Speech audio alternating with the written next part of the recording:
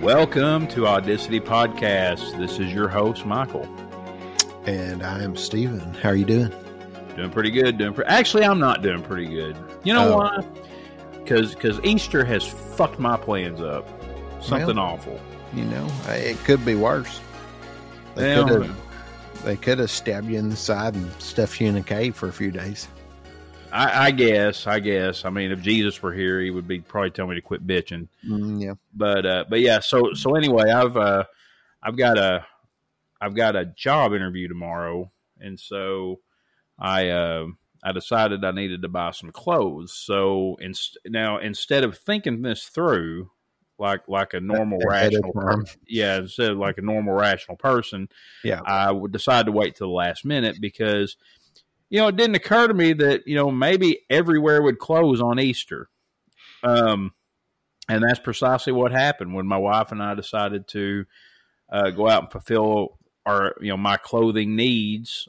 Everything was closed. And so I'm sitting here now, and, I spent this afternoon, cobbling something together for this interview, and I hope it's good enough. But what got me thinking about it, and I guess what got me so pissed off about it was the fact that, it strikes me as interesting that we're closed on Easter, but we're not closed on Thanksgiving. Or like day before Christmas. Yeah. Christmas in a lot of cases. Yeah. Well, I mean, that just goes to show you the value of a good heavenly ham. You're supposed to stay home and eat that. Well, if anybody doesn't know that there is an actual brand of hams called heavenly hams, just like Jesus would have eaten on Easter. And that's what you're supposed to do. That's what I did. And Jesus spake. Mm-hmm. When I come back for the second coming, I expect a ham to be on that table. I expect a ham. Who was supposed to get the ham? I think it was Judas. Peter, you piece of shit. You always do this to me. It makes me so mad I could just kill somebody. For once, doubting Thomas was right. Right. but yeah, so yeah, I just thought it was very interesting and very frustrating at the same time that everything would be shut down on Easter. I did not expect it, and it did not occur to me because I'm not a particularly religious person, and I kind of expect commerce to, continue on days that aren't what I consider major bank holidays, and right. Easter ain't one of them. So I was quite aggravated this afternoon about that, but I made it work, and that just shows you our value system around here. They would rather close things for the resurrection of Jesus instead of letting these poor minimum wage workers go and eat Thanksgiving dinner with their families. So yeah, we see what your value system is there. Good call. Well, it is what it is. You can't buy booze around here at all ever. So why? And it's mostly because of blue laws. Yeah. The blue laws. So just to give for the listeners, just to give you an idea of what we deal with here. So the county we live in is dry, meaning you can't buy packaged liquor in this county. So we can't have liquor stores. We can't have, you can't walk into Walmart and buy a case of beer, walk into Walgreens, buy a bottle of wine, anything like that. But we do have liquor by the drink because that's better somehow. Mm-hmm. The only people it's better for is the city and the state because of the excise tax they get on the liquor by the drink. That's the only people benefiting from it. But all of the religious people in the area, it keeps. I guess that was the compromise to not have liquor stores in the area. But it's just a lot of hypocrisy. Yeah, and I've been seeing a lot of that here lately. For sure. The hypocrisy of certain people, a lot of celebrities are showing it lately. My favorite, though, I mean, by far recently, is the old Kid Rock shooting up the Bud Light cans. Oh my God! Will that guy just go away already? But he did remind me of something, though. He's on to something. It has nothing to do with the actual point he's trying to make. Yeah, but I do remember being like a middle schooler, high schooler, and I had BB guns and whatever. And my grandmother would recycle. She had a soda machine, in front of her office. And she would get cans and have everybody that came into the office or whatever just throw your can in a garbage bag, and she would take them and recycle them. And she actually would do that. But she would gather like 10, 15 trash bags full of them before she would go. Right. And at one point, it dawned on some of us that, hey, this would be kind of fun to get all these cans, fill them all up with water, put them all around the backyard, and do a little like BB gun John Wick, setup thing before John Wick was a thing. And, pretend to action hero around the whole backyard until you've shot up all these cans with all this wasted all this water, and then you just put them back in their trash can and send them on to the recycling bin. So, if he's trying to bring stuff like that back, I'm cool with that. Yeah, I'm not sure that's the point he's trying to make. All right, really? I'm not sure Kid Rock is into the whole recycling message. I'm just guessing here. He's not just having fun shooting up cans, you think? No. He's not just. He's definitely got something to say with this action. So, yeah, I guess so. I guess it really makes him mad to be drinking shitty beer. I guess. And, or is that not what it's about either? No. It's what the shitty beer company did. Oh, so see, I would shoot it up while it was full. He did actual beer, because that would be. That made more sense. It would make more sense because it's Bud Light, which he did. He did do that. He took. Oh yeah, be sure. Several cases of. I'm glad that he paid the company for the opportunity to protest that company. I'm sure they hate that. Yeah, I'm so sure that they're just so disappointed to already have his money. Mm-hmm. While he tells them with bullets how bad they are. Because in America, that's what we do. We tell people how bad they are with bullets. Or good. Yeah. Sometimes. In the case of school kids. Oh, yeah. Ooh, boy. So, So, yeah. Oh, here's another hypocrisy story out of the news this week. So, apparently, the Tennessee legislature went back to 1850 this week. And maybe not 1850 because there'd be no black people in the legislature then. Right. So let's say 1875, maybe. So where you had two black legislators expelled from the Tennessee legislature for decorum, quote unquote, decorum violations because they helped facilitate and lead a protest at the Tennessee state capitol because they failed to create gun legislation that keeps things like the Nashville school shooting from happening.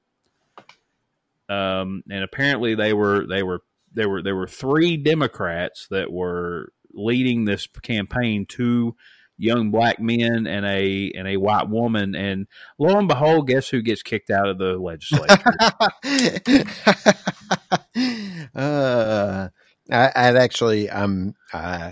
had seen the stories, but I guess I hadn't paid attention to it enough as I should have because I didn't realize it broke down that way.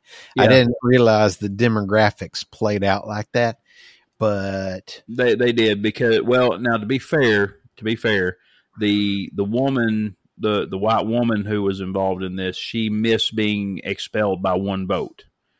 It takes a 2/3 vote in the Tennessee legislature to go back to Reconstruction. Mm-hmm. But, I'm hearing stuff like, well, they're going to reinstate those guys and all this shit because there was of course, the media backlash, as you would expect, was quite intense on that. And the fact that protesters just converged on Nashville when that happened. So, yeah, so we're kicking out black legislators for protesting, legislators that won't make laws to keep kids from getting killed. So that's where we are in America today. Welcome. Well, I mean, they would have kicked out all the black NFL players that knelt too if they weren't relying upon them for all that money they're making. Well, sure. So yeah, that's another little piece of hypocrisy. Well, hey, and then speaking of hypocrisy or whatever, and connected to that, but on the other end, you got, you have that period of time in the NBA a few years back where, it's like just like their fellows in the NFL are protesting that stuff and whatever, and they've got this legitimate point they're making. Players in the NBA were doing the same thing. And it's like, it makes sense. As a home, it applies to them. But it's the second anything starts to interfere with that China money that the NBA was trying to break into. Suddenly all of them are, even the players themselves are pulling the, I just shut up and dribble.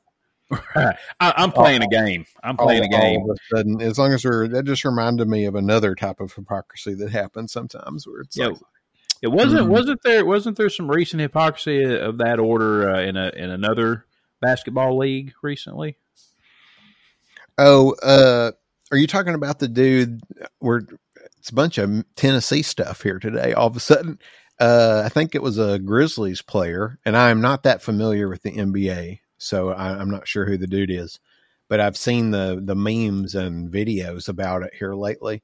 Grizzlies player who, I don't know, he signed some multi-$100 million contract or something like that. It's always too much money.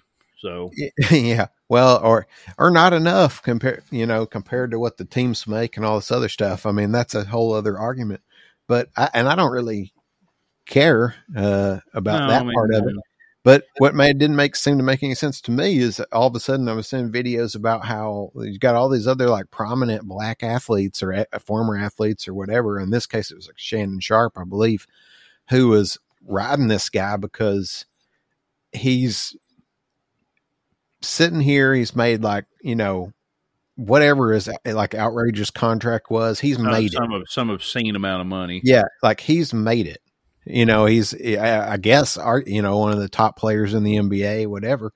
And he's trying to act hard and gangster, and the point he was making was basically like, you made it out of that. Why are you trying to go back?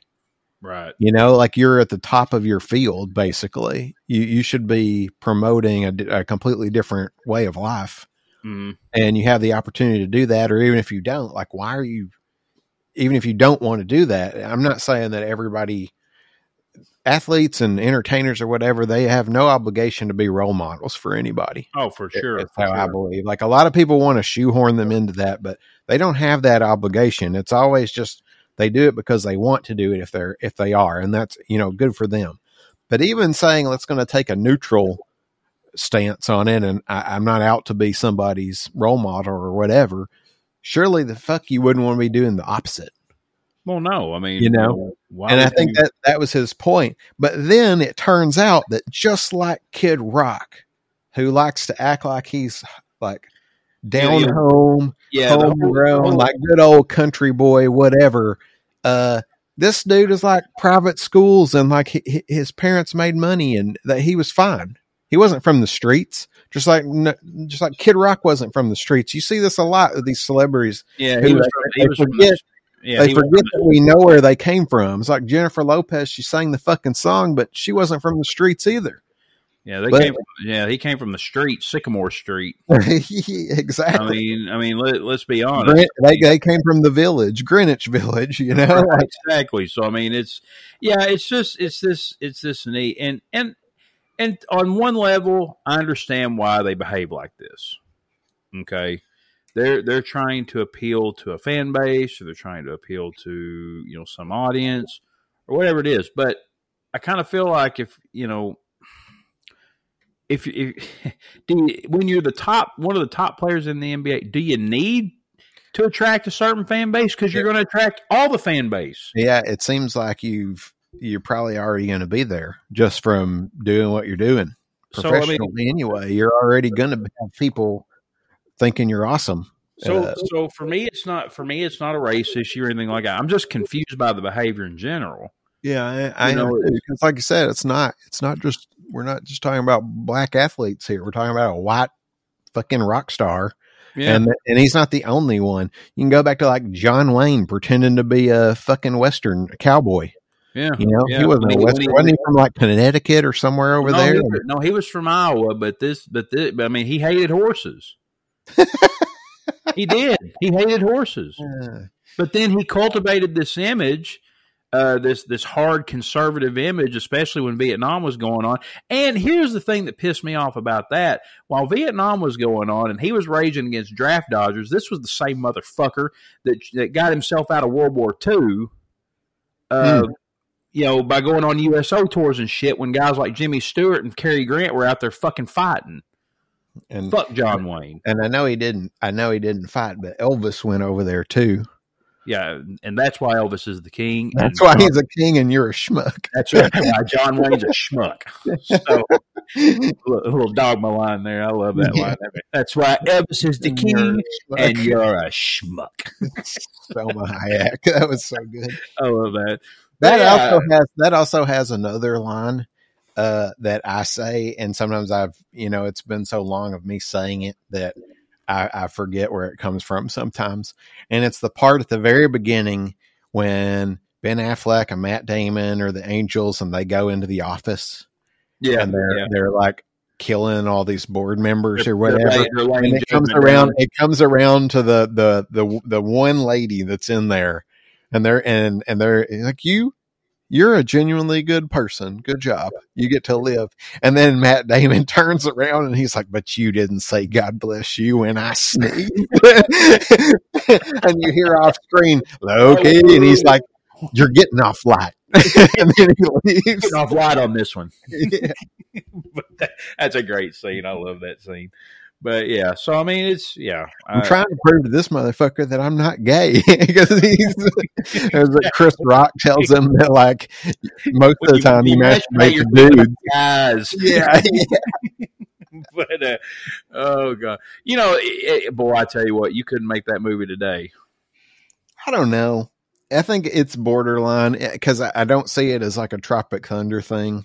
Well, I mean, the major shit it caught when it came out was, of course, the Catholic Church was not happy with the way they were portrayed. Yeah. What's hilarious about that is that there were these protests that all these Catholics were going, to do for the movie. Well, Kevin Smith infiltrated one of the protests and ended up getting interviewed on TV. And they didn't know who the director was. Yeah, clearly was. He infiltrated it, and just having fun with it. So, I mean, I don't know. It's just why don't be who you're not. Own who really you are. Own who you are. Yeah, I mean, you'd think it would have been enough. I mean, going back to John Wayne, I don't know enough about him, but was it just a thing where he got a role in a Western and then decided this is my hook? So basically, I mean, he was, he got these bit parts in these Westerns and they liked his look. He was a tall, kind of lanky guy, cowboy looking guy. And so they started putting him in these cowboy flicks, and the rest is history. Was evidently he was a good enough actor to be successful in movies. But they were all cowboy. Well, no, they weren't all cowboy movies. He did have a couple of war movies like Green Berets. And, he wanted to pretend. Right. Well, yeah. And he did another one called The Flying Tigers, which is a little more obscure, where he's a Flying Tigers pilot in China and right before World War II. But, I mean, he built his whole persona on that. And there are people in America, there are people I know that idolize this guy because of that. Yeah. And I'm just, and I don't get mad about it, but I get kind of tickled about it. Well, anymore too, it's a little bit more excusable because he's so, like, his era is long over. Yeah. Cause he's been dead since the late 70s. So, I mean, it's not like you have to really look into some of this stuff to know that he wasn't some cowboy guy. But the myth has remained. Yeah. And that's all it takes sometimes, I guess. And I guess for these people, it's about the myth. You know, when Kid Rock is dead and gone, I guess that'll be the myth that's perpetuated around him, is this idea that he was a good old boy, working class redneck dude, when he really wasn't. He was private school, $5.6 million palatial mansion, you know, fucking upper middle class fuckboy. Right. You know, I mean, nobody's going to remember that.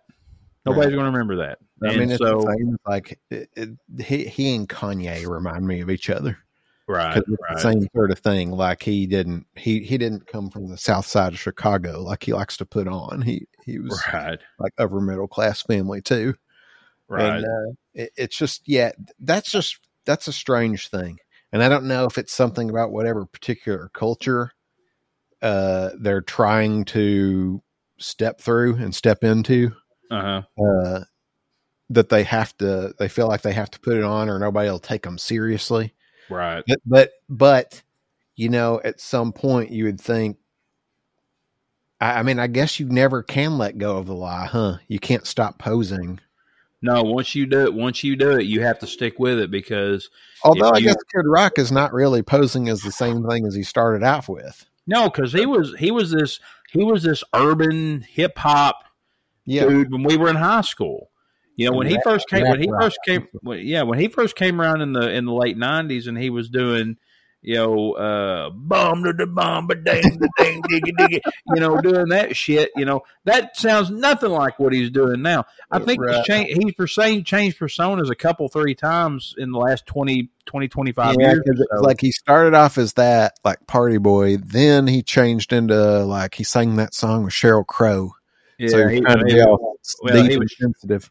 Well, he was trying to be Leonard Skinner too. Yeah, he was Ronnie Van Zant's son or something.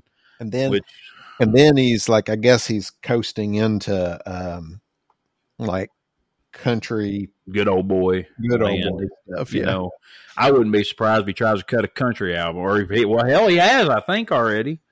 I couldn't tell you, because I don't listen to the guy, because he fucking sucks. Mm-hmm. I mean, he's not good. He's a terrible fucking singer.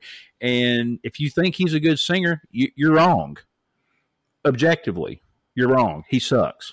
So, you know, that's what I got to say about that. But I hope I alienate all of our listeners with that. But he sucks. So, I guess that is kind of a major differential between Kid Rock and Kanye. Is like, I'm not up on the genre, but as I understand it, Kanye is legitimately good within his own brand, within his own music. Like, he's legitimately good at it. Kanye is talented. He's talented, but he's a sick man. Mm-hmm. That's the difference. Kanye has actual mental problems that need to be addressed. Yeah, he does. Like, a lot of times it's easy to forget that because he's so well known and talented. He definitely. I mean, was more sad than anything. Yeah, when I tell people Kanye needs help, I'm not saying that as a joke. I legitimately mean that. I mean, right. If I knew him, if I was one of his friends, I'd be like, dude, I'm worried about you. You know, and I'm sure his friends have said that to him. But, you know, it's maybe. But Kid Rock, fuck that guy. He ain't nothing like that. Yeah, he ain't got a problem. He is the problem. Yeah, he is the problem. He is the fucking problem. Him and Ted Nugent and all those other fuckers. Oh God, Teddy! I haven't thought about that guy in a bit. God, well, I hear about Ted Nugent because he Ted Nugent's a big hunter, and people I know that hunt are into him because he's a hunter. He kind of seems like the type of person that he hunts the most dangerous game. I wouldn't be surprised if he was hunting humans. Fucking I know, right? But like Gary Busey and my God, that movie is awesome. Yeah, I love that movie. When Busey goes full on fucking batshit in the scene when he's talking about fighting his dog. Yeah. Oh my God, that scene is the best. That is awesome. I love that scene because you're watching that and you're just seeing Busey go full on fucking bananas. You know, you see it in his eyes. It's like, this dude is checked the fuck out. He's either a brilliant actor or he's legitimately crazy, and I think it's the latter. That's what happens when you bounce your head off the pavement when you have a motorcycle accident and you don't wear a helmet. Well, that's like I was just watching something about this. Antonio Brown, the guy, the receiver that started the Steelers and all that. I didn't know. I'd forgotten that back when he was first really breaking out and becoming one of the top receivers. Some dude from it's either the Bengals or the Browns or something, a dude that known for cheap shots. I cannot remember the dude's name though. Just did blindsided him with a shot and gave him a concussion or whatever. And he comes back to the team and like he plays, there's like a year or so. And then he starts doing the stuff that he's now known for, like going off the deep end and flipping out and like torpedoing his team type stuff. Right. But I am not a Steelers fan, so I didn't pay attention to anybody on the fucking Steelers at all. So I didn't pay attention to interviews of this guy or whatever. And this video that I was watching about him and talking about the dangers of these concussions that these players, sometimes will get and how extreme they can be. It was showing interviews with Antonio Brown before the concussion where he was a reasonable, calm, normal dude. Mm-hmm. And like everybody liked him. And, he all about his team, like everything that you would say, this is what makes a good player and probably a good person. Right. And then when he started doing interviews after, train wreck. Just batshit. Yeah. And so and people, and because, we're now getting to the point with the NFL where they admit that this shit's going on and there's a problem, right? Like for the longest time, they were covering this crap up. Mm. And this was probably still in that era of, he's fine. He can play. He's fine. Right. But he wasn't because he'd suffered brain damage. Well, that CT's a son of a bitch. Have you ever seen the pictures of a brain? What a brain with chronic traumatic encephalopathy looks like? Mm-mm. It's scary. I mean, just the decrease in size, the coloration, the just deterioration of the brain. I mean, no wonder these people go crazy or they die prematurely. Right. I mean, just the injury to the brain looks traumatic if you look at the pictures, and it is traumatic. So it's in the name, chronic traumatic. So we probably got some of that. I know that I've taken a few blows. Well, yeah. It might not be a good idea to listen to this podcast at all, people. We could be in a fever dream and we're just talking. We don't even, am I even actually alive? So my first that I can, somehow I can remember, I was in single digits age. So probably like 7 or 8 years old, somewhere in there. Small child. And I'm sitting so my brother and I shared a bedroom and we had our TV that our Nintendo was plugged into. And I'm sitting on the floor, minding my own damn business, playing Nintendo. Mm. And I don't know it, but my little brother, who's probably 3 or 4 at the time, has gotten a hold of my T-ball sized wooden bat, and he's just swinging away behind me, not paying attention until he hits a home run off the back of my head, and I just sort of, you hear the crack, but when it's your own head, you just kind of black out. Right. Fell forward. And then all the feeling comes back and it hits me and I'm screaming or whatever. And I don't know, if his mom or dad or somebody came in there and started chewing him out or whatever. And I'm like, blah, on the floor. So that was probably the first incident of brain injury for me. Mm. The next one, I really do think that just being the oldest, there's something about it that makes the younger children just wildly jealous of you. Yeah, because we're both, because you're awesome and you're just better than them in every way. And I mean, every oldest child knows this. Every youngest child doesn't want to admit it, but it's true. My my sister did the same sort of shit to me once. My parents had put in like new carpet in the house we were living in, and carpet is rolled up in a giant. It almost looks like a oversized toilet paper roll with its own like cardboard tube thing in the middle of it. And I thought it would be cool to get in that thing and play around with it or whatever, you know. Again, I'm probably a little bit younger, but maybe around the same age ish. And all of a sudden I see my sister smiling like a fucking demon running at me, gonna push it over. Cause like I'm in it. It's funny to push it over. She's probably 2 or 3 years old, somewhere in there too. And I'm like, no, don't do it. About that time she pushes it. Well, my head conveniently hits the corner of the dining or the table there that's by me. And I'm like, and I will say though, in both incidents, my initial response, even through pain, was I'm about to bury my brother and I'm about to bury my sister in the backyard. Oh yeah. I don't care about the consequences. I'm about to bury them. And in both times, I really think it was mom.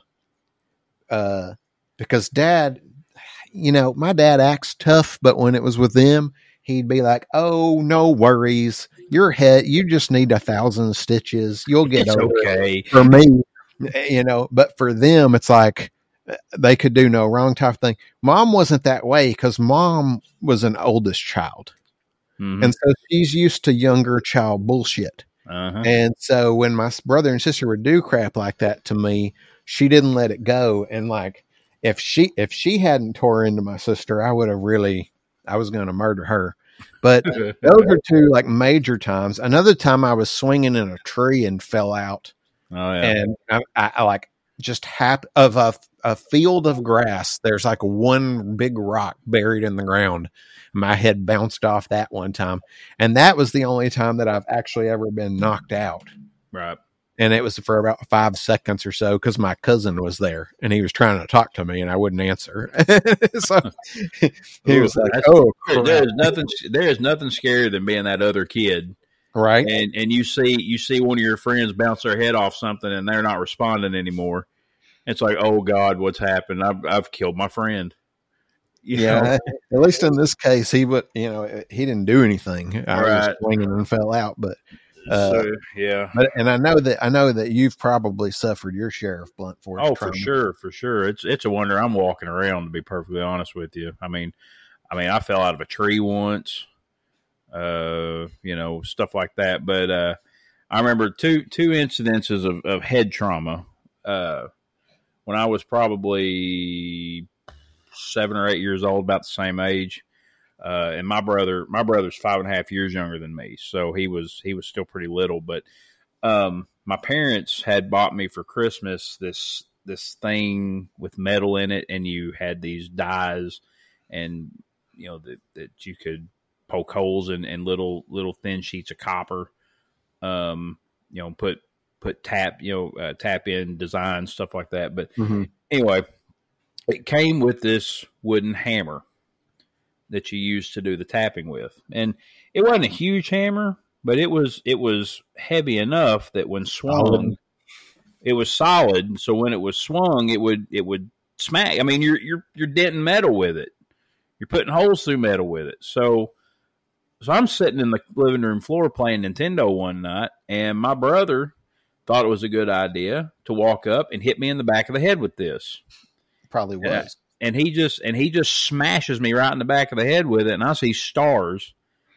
And I'm like, ow! I'm like, what the crap? And I turn around, and he's grinning like a fucking possum in a tree. Mm-hmm. And I'm like, and my dad's sitting there. He ain't done anything. I'm like, aren't you going? That hurt? Aren't you going to do something? And my dad's like, "Oh, you're all right." Yeah. I was like, yeah, I'm all right. And so that might be, but still, that's not the point.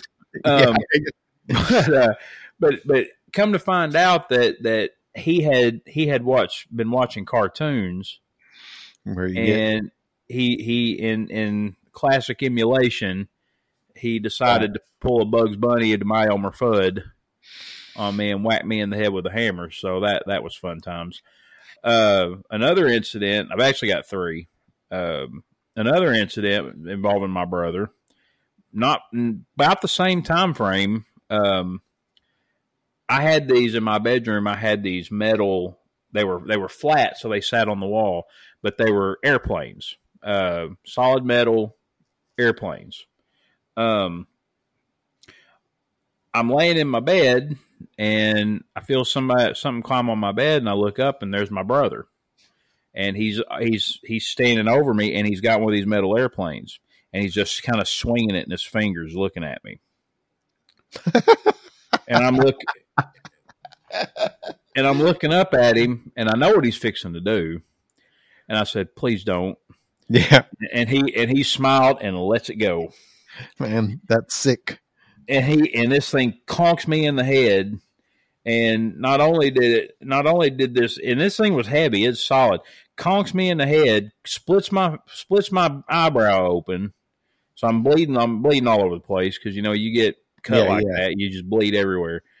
And, thumped my head real good. And nothing happened. My mom, helped me clean up the blood. And I was like, what are we going to do? You're all right. You're all right. I'm like, okay. And so the third incident happened when I was a little older. I was probably 11, 12, somewhere in that range. It was before we moved into the house that my mom and dad live in now. So it was probably around 10, 11 years old. I had some kids in my neighborhood, and we would get baseball games together in a big open lot not far from my house. And so I go over there, and we're playing baseball one day, and I'm catching, and I decide that I'm gonna snug in on the batter a little bit so I can get catch the ball in a way to make it a strike or try to influence it. I don't know what the fuck I was thinking. I was an idiot. Well, anyway, my friend's sitting there with a baseball bat, and he takes a swing at one of the pitches, and as he comes around, this aluminum bat hits me in the forehead at high speed, at top swing speed, and knocks me first on my ass and on my back. And I mean, when he hit me, I saw stars. I mean, it hurt. And I look up, and these guys are standing over me with these horrified looks on their faces, because I think they're more concerned about their own asses than mine at this point. So we're going to get in trouble, which is always the case. When your friends get hurt, everybody gets in trouble. Mm-hmm. But because you were being stupid. And so my friend's mom, they go get my friend's mom. They live closer than I did. And she gets me up, and she walks me back to my house. And my mom was gone, so it was my dad sitting there and in there. And so he gets me in the house, and he gets an ice pack. And I've got this pop knot on my forehead, right in the middle of my forehead. That's probably about the size of a silver dollar that is puffed up at this point. And matter of fact, I can rub my forehead a certain way, and I can still feel a knot where that pop knot was, a little knot back there. But anyway, my dad gives me an ice pack, and he's sitting there, and he's asking me questions because I guess he thinks I have a concussion. Because he's going, so where do you live? And I told him. He goes, what town are you in? I told him, what's your birthday? What's your name? And I'm like, Dad, I'm fine. You answered them all, and then once he established I didn't have a concussion, you're all right. Who are you? I'm Batman. That's right. But yeah, that's my favorite Snickers commercial of all time. Right. Yeah, that's a good one. But yeah, I guess once he established I didn't have a concussion, it was like, oh well, he'll be all right. That's kind of the story of my life. You'll be all right. But I remember too, one time my brother got the end of it one time with a golf club. I was swinging a golf club. My dad got roped into taking us with him to play golf one day, and he he took us with him, and I grabbed a club out of his bag, a wedge or something. I don't remember what it was, an iron of some sort. And I was swinging the club around, and I post up the swing, and when I backswing, I feel impact. I'd hit something. I didn't know what it was, but I hit something. And I turn around, and my brother, he's probably 3 years old. He's holding his forehead, and he pulls his hand back, and blood just starts pouring down his face. And I'm like, oh, no. and what you're telling me is that all his violence toward you is just revenge. That's what I think it is. Mm-hmm. But he remembered that, and so for the rest of his life, he's like, I'm going to look for opportunities to get back at this piece of shit. Yeah, he got 3 stitches, little asshole. But he starts screaming. He at first he didn't do anything, but when he saw the blood, that's when he started screaming. Yeah, and so of course that gets my dad's attention, and he's like, "Holy shit!" and he snatches us both up, and we go back to the clubhouse real quick and puts him in the truck, and we're sitting there at the hospital, and my dad was playing golf with one of his friends that day, and I was sitting out in the emergency room with my dad's friend. And we sat there for a while, didn't say anything. And I remember I looked at this guy, and I said, "My dad's going to kill me, isn't he?" And instead of going, "No, you're going to be fine," he goes, "I don't know." Nice. And I was like, "Great." It's just half a step from being like, "Yeah, probably." Yeah, probably. You're a dead man. But yeah, I mean, when I think about all the licks that I've taken to the head over the years, I mean, it's a wonder I don't have CTE. But yeah, which actually, it goes to show how extreme the blows that these guys are taking are. Well, they're wearing helmets, they're wearing padding, they're wearing all this stuff. But the fact is they're still like 200 minimum pound. Shit, people 300 plus into each other. No, I'm just saying, like, at minimum, there's there's no one out there that's under 200 pounds hardly. I mean, maybe there's one receiver on a team or something, but still, you get them 300, 350 pound linemen hitting each other. It's like getting hit by a Buick, right? I mean, it's some serious impact and some serious kinetic energy there that's being transferred. I mean, and it's no wonder their brains are bouncing around in their heads, because they do it every day, continually, for years, probably from the time they're 10 years old to the point at which they either kill their family or kill themselves or just die outright. Well, that's like who is the wrestler? Chris Benoit. Yeah, back in our era of watching wrestling. Is it? I mean, I know. With his situation, and this is getting into a crazy story or whatever, his situation was his best friend had died. Right. Like a year before, Eddie Guerrero. And then he probably had brain injuries himself. Oh, sure. Because he was definitely he killed his whole family and then himself. And it's like, you don't really do that unless you've got, some damage, like actual damage going on. Yeah. Well, that might have been the brain damage might have been the thing that took him over the edge. Yeah. That made him, if he would have been, if you isolate what happened, you lose a good friend, you lose your best friend, that's traumatic, obviously. But when you couple that with traumatic brain injury, I mean, that's the oomph you need to get you into that territory. Yeah. It's really, it's like wrestling is fake, sure, story wise. Yeah, but the impacts are very real. They're still slamming into each other. You can't fake jumping off 25 feet down and just slamming onto what amounts to a cardboard mat or plywood, isn't it? Something like that. I mean, it's covered with canvas. Yeah. I heard a story about that especially back when we used to watch WWF, now WWE, that it wasn't until Vince McMahon started doing that storyline where he became involved and would fight. Yeah. That he realized how hard the ring floor was. Yeah. And then after that, he took steps to like pad it out. Now, I'm not saying that it became all cushy and wonderful to fall on or anything, but I think that's a Stone Cold story. He was talking about the rings used to be even worse. Right. And then Vince started doing it, and he realized that it's not fun to fall on this shit every day. Well, I mean, do you recall growing up wrestling with your friends, and when you would go from the bed to the floor? Yeah. And I mean, that's kind of what it'd be like, and those impacts to the floor fucking hurt.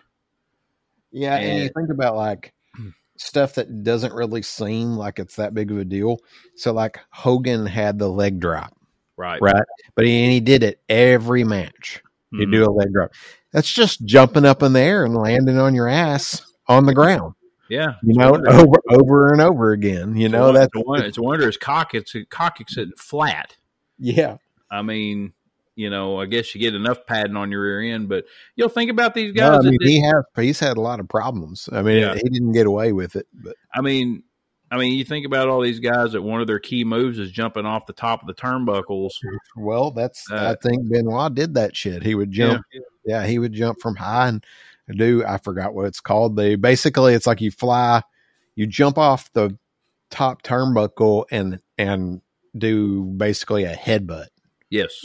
Yeah. You just kind of plank out and hit and land like that. And I'm pretty sure he did that. Yeah, that's going to do some damage. Yeah, you do that over and over and over again. Or you just do it one wrong time, I guess. Or you go through a plate glass window, if you remember that. Who was that? Was that McShane? No, that was us, dummy. I didn't go through a plate glass window. I did. I don't care. But the way you went through your ass with your ass, man. That wasn't your head. No, not my head, but I still could have split my fucking self in half. That would have been your own fault, and you deserved it for suddenly throwing everybody else under the bus 5 minutes later. Well, if I was getting in trouble, so were you, motherfucker. That's what you did. See, okay, you're telling this story as though that makes sense or that's what happened. That's not what happened. We set it up to where we would all equally take the blame. And as soon as your mom even like raised her eyebrow, The Rock style, speaking of wrestling, she came out was like, what do these little assholes want to talk to us about? You broke like a house of cards. Like it took 2 seconds, and you were throwing Richard straight under the bus, and then it just became pandemonium. And what I like to remember about those things is that's one of the first times that was still early on in our buddy Al being involved with us idiots. Because he hadn't been in town that long. He got quite the education. It was like that one, and the day that you and Richard got into the fight because he sprayed you straight with the spray thing on the water hose. Yeah, in the pool. Yeah, that was like literally his first time coming over to their house, and we're doing the wrestling in the pool thing. And and he blasts you right in the eyes, and then and a fist fight breaks out. I would have liked to have seen you. I wish I could have had a drone that followed you because you lived. How far away would you say? I was 2 houses at the time. Well, yeah, but like in actual distance, because there was around a bend, and there were some gaps, so it wasn't like literally 2 houses away. Well. If this was after we moved, it was maybe... It was, because you had to run... Maybe 1/10 of the mile, as far as, Yeah, I would have loved to have had like a drone to follow you as you go screaming like a madman out the gate, down the street, all the way down to your house. And then your mom gets back over there. And you would think that his mom and your mom were about to start fist fighting each other. Yeah. And meanwhile, his dad's like, "What the fuck are y'all doing? Keep it down out there, you idiot!" Exactly. Trying to watch a baseball game, probably. Trying to watch the Braves. Shut up. And then poor Al, Yeah, not knowing what the hell. And I'm standing there like, this happens all the time. Don't worry about it. These two fist fight at least 4 or 5 times a year, at least. Oh, but damn. But yeah, I can only imagine what he was thinking with that. But how do we even get? Oh yeah, you tried to equate putting your ass through a window to head trauma. Come on. well, I mean, I mean, what I was trying to equate there was how the influence that wrestling has on I actually boys. thought you were talking about. There was a big pay-per-view event with Shane McMahon, and at the time I didn't think that much about it, but now it's pretty impressive that he actually put himself through all that crap too, and he absolutely did not have to do any of that. For sure.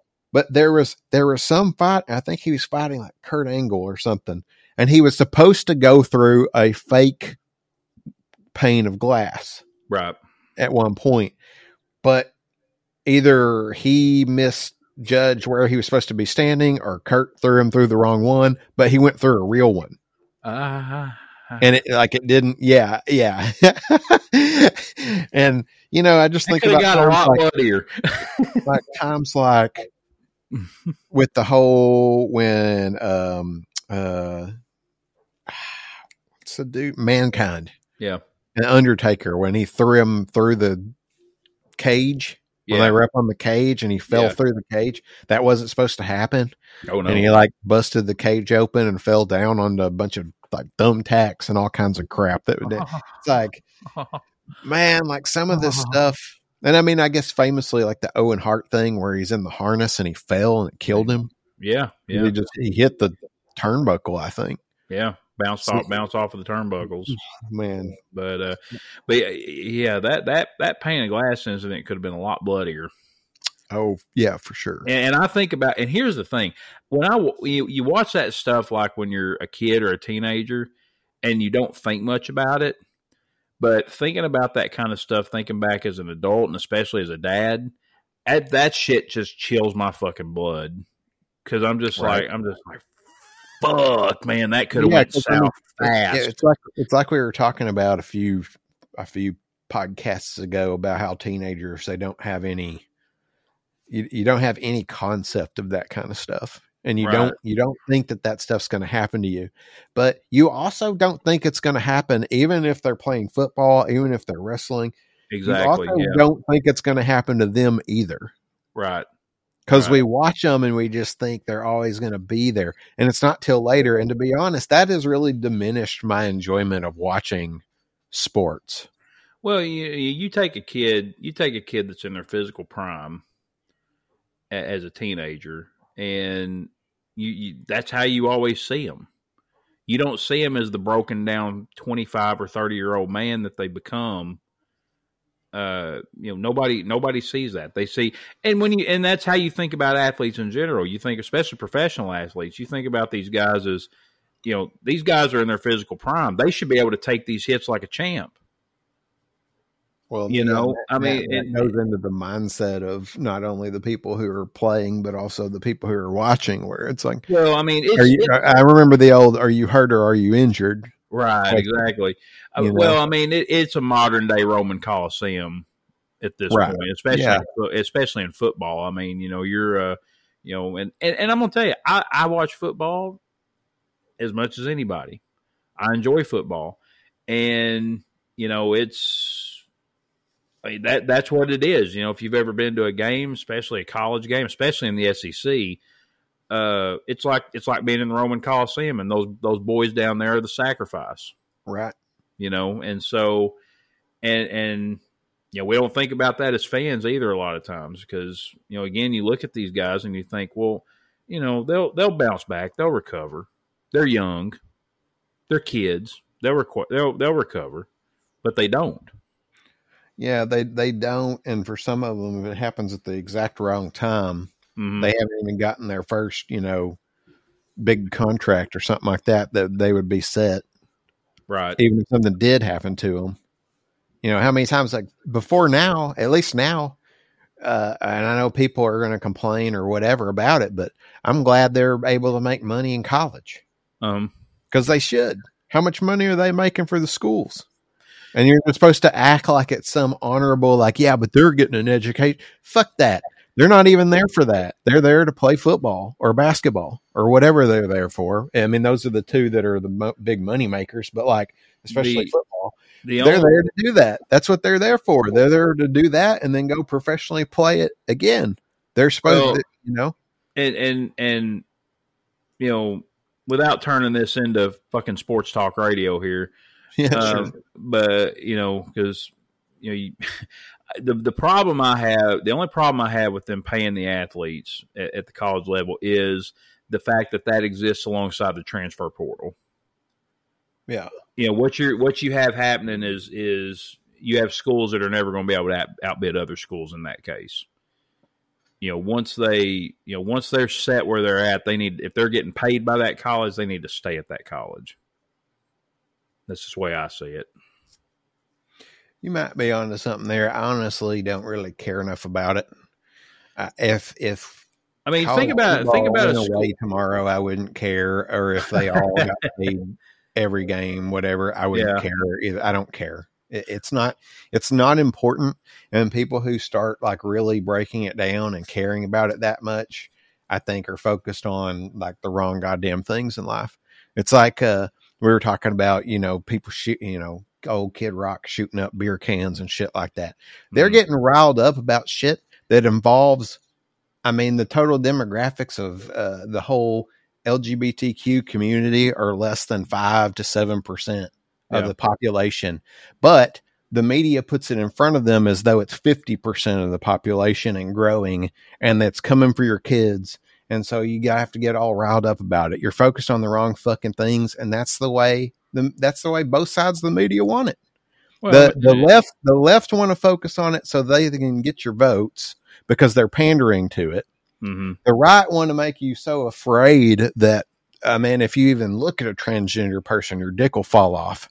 And that just means, you know, you're a good Christian man. So yeah, your penis is definitely about to fall off if you even come close to one of them. That's the way they want to present it. And then meanwhile, the only thing that's going on is the fucking companies are just playing the neutral part, and they're just saying, well, we're just going to advertise for it because our numbers show that we'll make more money if we do than versus we don't. We'll take the hit of the ultra right that don't like this.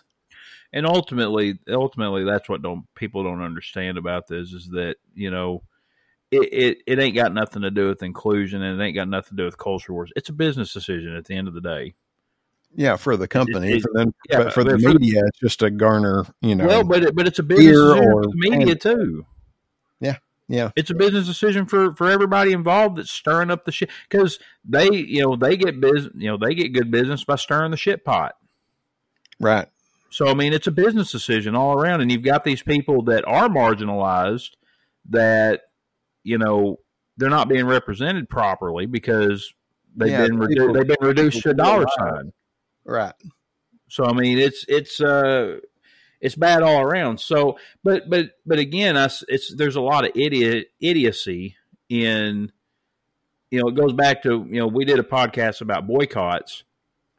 And this goes back to what we were talking about especially conservatives and you know, radical right-wing conservatives especially are bad about this.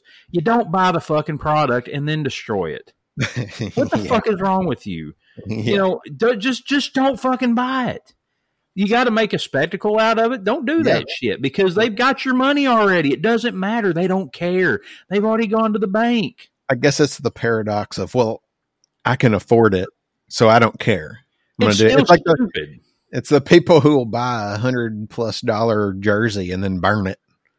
You know, I mean, you're still a moron. You're just you're a moron that can afford to be a moron. I mean, that's all it amounts to me. It's complete and total idiocy, and it doesn't make any sense.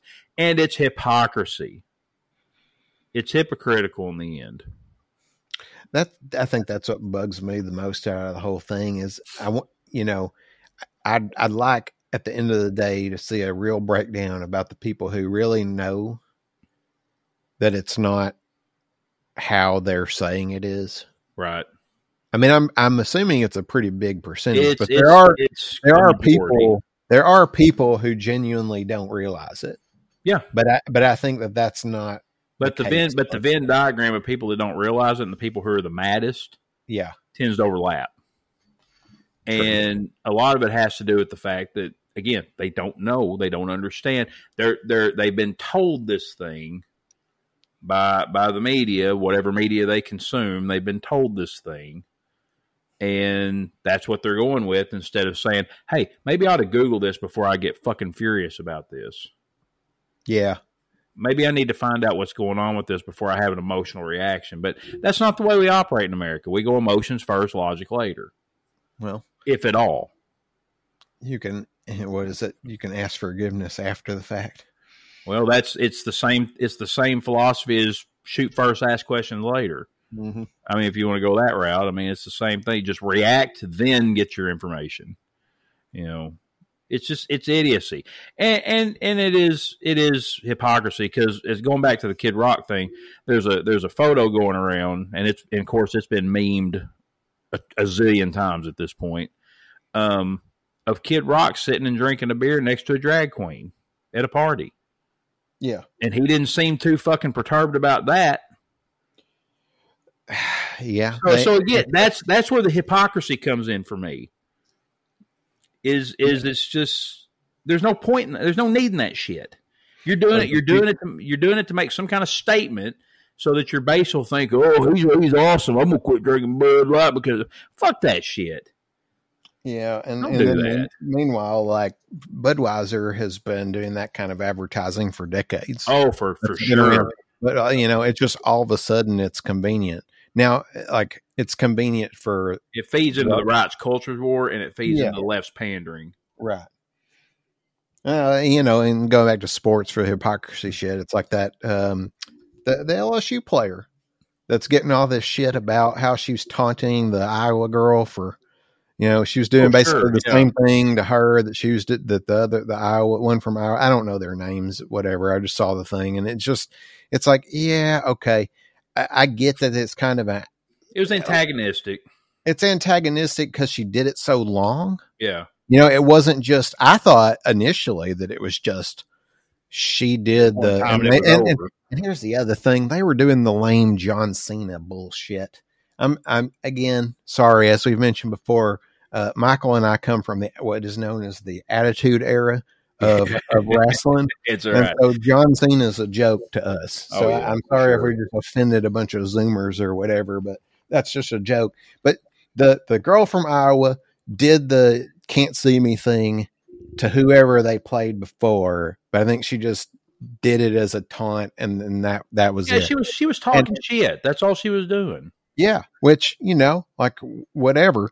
And it's also just, whatever, who cares? When the girl from LSU does it back after they win, and I thought that's all it was, and so it was getting blown out of proportion because of the obvious connotation of why they would be on one and not the other for it. But then I looked into it more, and it's sort of like, well, there's just this added flair of, I guess the girl from LSU was chasing her down to do this shit. There's like a little extra effort going on. Right. To kind of do it. And still though, I don't think it's, who cares? Well, they're taking something perfectly normal in sports, because like people talk. Well, they act like people don't trash talk in sports. Like these guys don't talk shit to each other constantly. Right. I mean, have you ever played a fucking sport before? I mean, seriously. Mm-hmm. I mean, they teach us how to trash talk from the time we're kids. Hey, bada swing. Hey, bada swing. They're teaching us how to talk smack from the time we're playing Little League, for Christ's sake. It's normal. It's normal in sports. Let it fucking go. Right. Let it go. But it's not being let go, because it ends up being an example of like, well, black girl can't handle herself, Well, that's the message. That's the message is that okay, the white girl she's just trying to be an aggressive competitor, but that's just good. Yeah, that's just good hard playing right there. But the black girl, obviously, the message there also is that the black girl can't, like you said, can't handle herself in public, and is embarrassing her college and her parents and her family and God and everybody else. Well, yeah. I mean, I've heard the thing about how black women are often, I mean, I guess black men too, are often prescribed as ultra aggressive when they're doing the same stuff. Yeah. And it just seems like this is just this in action right here. I mean, You're look, seeing it right there. Look, I'm sorry. Larry Bird threw as many fists I know, right? as LeBron James. Okay. More. Whoa, no, like 1,000 times more. Yeah. I mean, and Larry and Michael, as I understand. Oh yeah, it was basically the equivalent of each other in that regard. It's just, they talk the most trash. They did the most damage, whatever. Yeah. I mean, not actual physical damage, because now we're getting into like the Pistons of the time or whatever. But right. that's I don't even care about it that much. But no, like one person is seen as a certain way, good, hard sportsmanship, just having fun, and the other is not. And the only thing that you can go on is that she did a little extra, but it's not like she punched her in the after the game line or whatever. The last thing I've got to say is, before this all happened, I got on a kick. Like, YouTube started showing me sports fights for some reason. Yeah. And it was like, oh, I see you've seen the recap of the March, whatever game in the March Madness. Here's videos of people punching each other in the middle of a basketball game. I'm like, wait, what? And when I started noticing that a lot of them were like lady basketball. Oh, yeah. And they're like pulling each other down by the hair and punching people. Man, men's basketball don't even hold a fucking candle. Nobody told me that. Like, everybody makes the joke of like sound fundamentals and there's no dunks, the Futurama thing or whatever. But nobody told me that it was basically hockey with the basketball. Like, that would have made me a fan of women's basketball way long time ago if I'd known that. Oh yeah, them girls NBA Jam stuff. Yeah, them girls are aggressive. And like, the only time you see that in men's is when they really go insane, and it's like a long time ago, the Pacers, where they got into that brawl in the crowd and all that, or whatever. Well, or anything Latrell Sprewell did back in the day. Yeah. I mean, any time he walked out onto the court, him or Dennis Rodman or any guys like that, but that was but in men's basketball, it's considered part of the game. That's another hypocrisy, but the difference between men and women's basketball, or men and women's sports in that case. And now I'm seeing what time it is, but I want to leave with one more hypocrisy, and it goes all the way back to the original of a podcast when we were talking about stuff in Memphis and Tennessee. I saw something the other day that was, as someone who lived in Chicago for over 10 years, I would hear constantly from the start of me being there. I'd come back here. People are like, oh, it's so dangerous up there. Aren't you scared to be up there? No, not really, whatever. And then the longer you get there, you start hearing they always politicians like to bring up the crime. And Chicago is always presented as the example of height of peak crime, maybe in the entire fucking world. I don't know. Meanwhile, Memphis, Tennessee is the actual number one city in America for homicides. Chicago's like 7 or 8 or somewhere. It's not close. Yeah. But nobody's going to say that because guns are easily available in Memphis. Well, I think it's more like, what color state is Illinois and what color state is Tennessee? It could be blue and red. And who are the people talking about gun violence in one place and not the other? And almost defending it in the other. Yeah, and keep in mind, I'm talking about national media. If you live around Memphis or whatever, people are very aware of that. Oh, for sure. And around here, people are very aware of that. On all sides. They're just not getting on the news and garnering your vote by talking about one thing and not the other. Well, and even then, sometimes it's overblown in the national media, because I used to work in Memphis. My wife grew up in Memphis. If you know where not to go, you'll be okay. Now, was she in Memphis, or was no, she was, and now she's going to try to rap rock, and then segue into her Leonard Skinner phase, and then get into blasting beer cans. No, because she grew up in white girl Collierville, Tennessee, which you know, is part of Memphis Metro. It's just easier to say she grew up in Memphis because I went to school with a girl who used to say that she went to Detroit. She was from Detroit, and it was the same sort of situation. She was she's actually from the north suburbs. She was from like rich people's side. Right. Yeah. You know, so it's like somebody saying they're from Chicago, but they grew up on the North Shore. Right. You know, something like that. Oh, I'm from Evanston. Yeah. Really? Okay. you characterize it like you grew up in the South Side or something. But well, and you know, I remember growing up where we did. I would, when I got to college or went somewhere, I just for ease of saying it, I'd say, well, I grew up on a farm. I didn't grow up on a farm though. No. That gives people the wrong, I grew up 2 minutes from a farm and I had to spend a lot of time on one, but I wasn't out washing the pigs every morning or any of this other shit. Like we knew people who did that kind of living on the farm. Oh, for sure. But that's not, and so sometimes I think I get it. It's like, it's easier to just say exactly what you said. It's easier to say that you're just from the place and people are like, oh, okay, that's fine. Rather than explain why I'm from a certain suburb, whatever. But the difference is we don't turn into a musician pretending to be from the streets or the country or the whatever. So that's our message today. Don't turn into a musician that pretends to be from a place that's actually like just sort of close to where you were actually from. Don't be Kid Rock. Don't be Kid Rock. That's the message for today, everybody.